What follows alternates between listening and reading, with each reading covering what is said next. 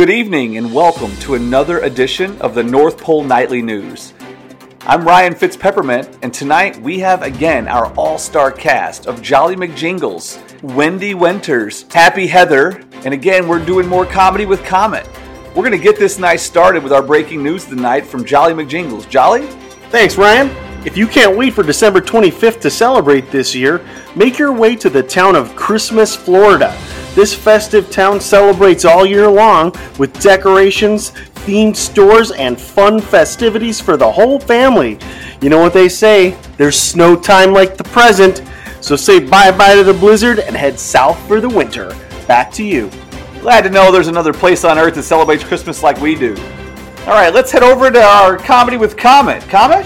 Hey, I'm back. Today's joke is, where do the snowmen keep their money?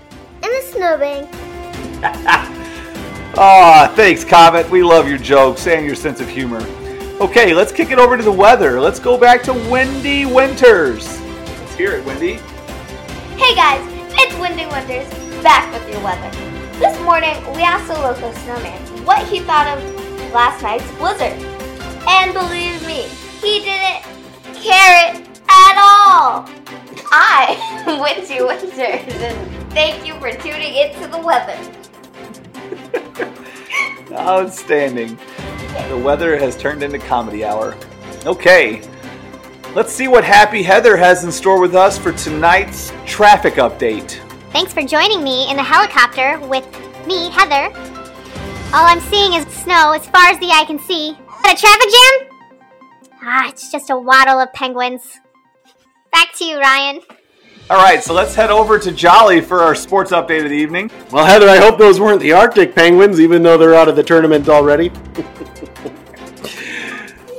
Well, the Frosty Flakers shut out the ice cream team last night, 14-0. Congratulations, they'll be moving on. Stay tuned tonight when the Timber Elves take on the Gumdrop Glaciers. And if you ask me, they're going to chew them up and spit them out. Back to you. Sorry if you can hear our Tasmanian reindeer in the background. Getting a sitter at the North Pole this time of year is really tough as everyone's working overtime. So there you have it for another edition of the North Pole Nightly News, where we still need a tagline.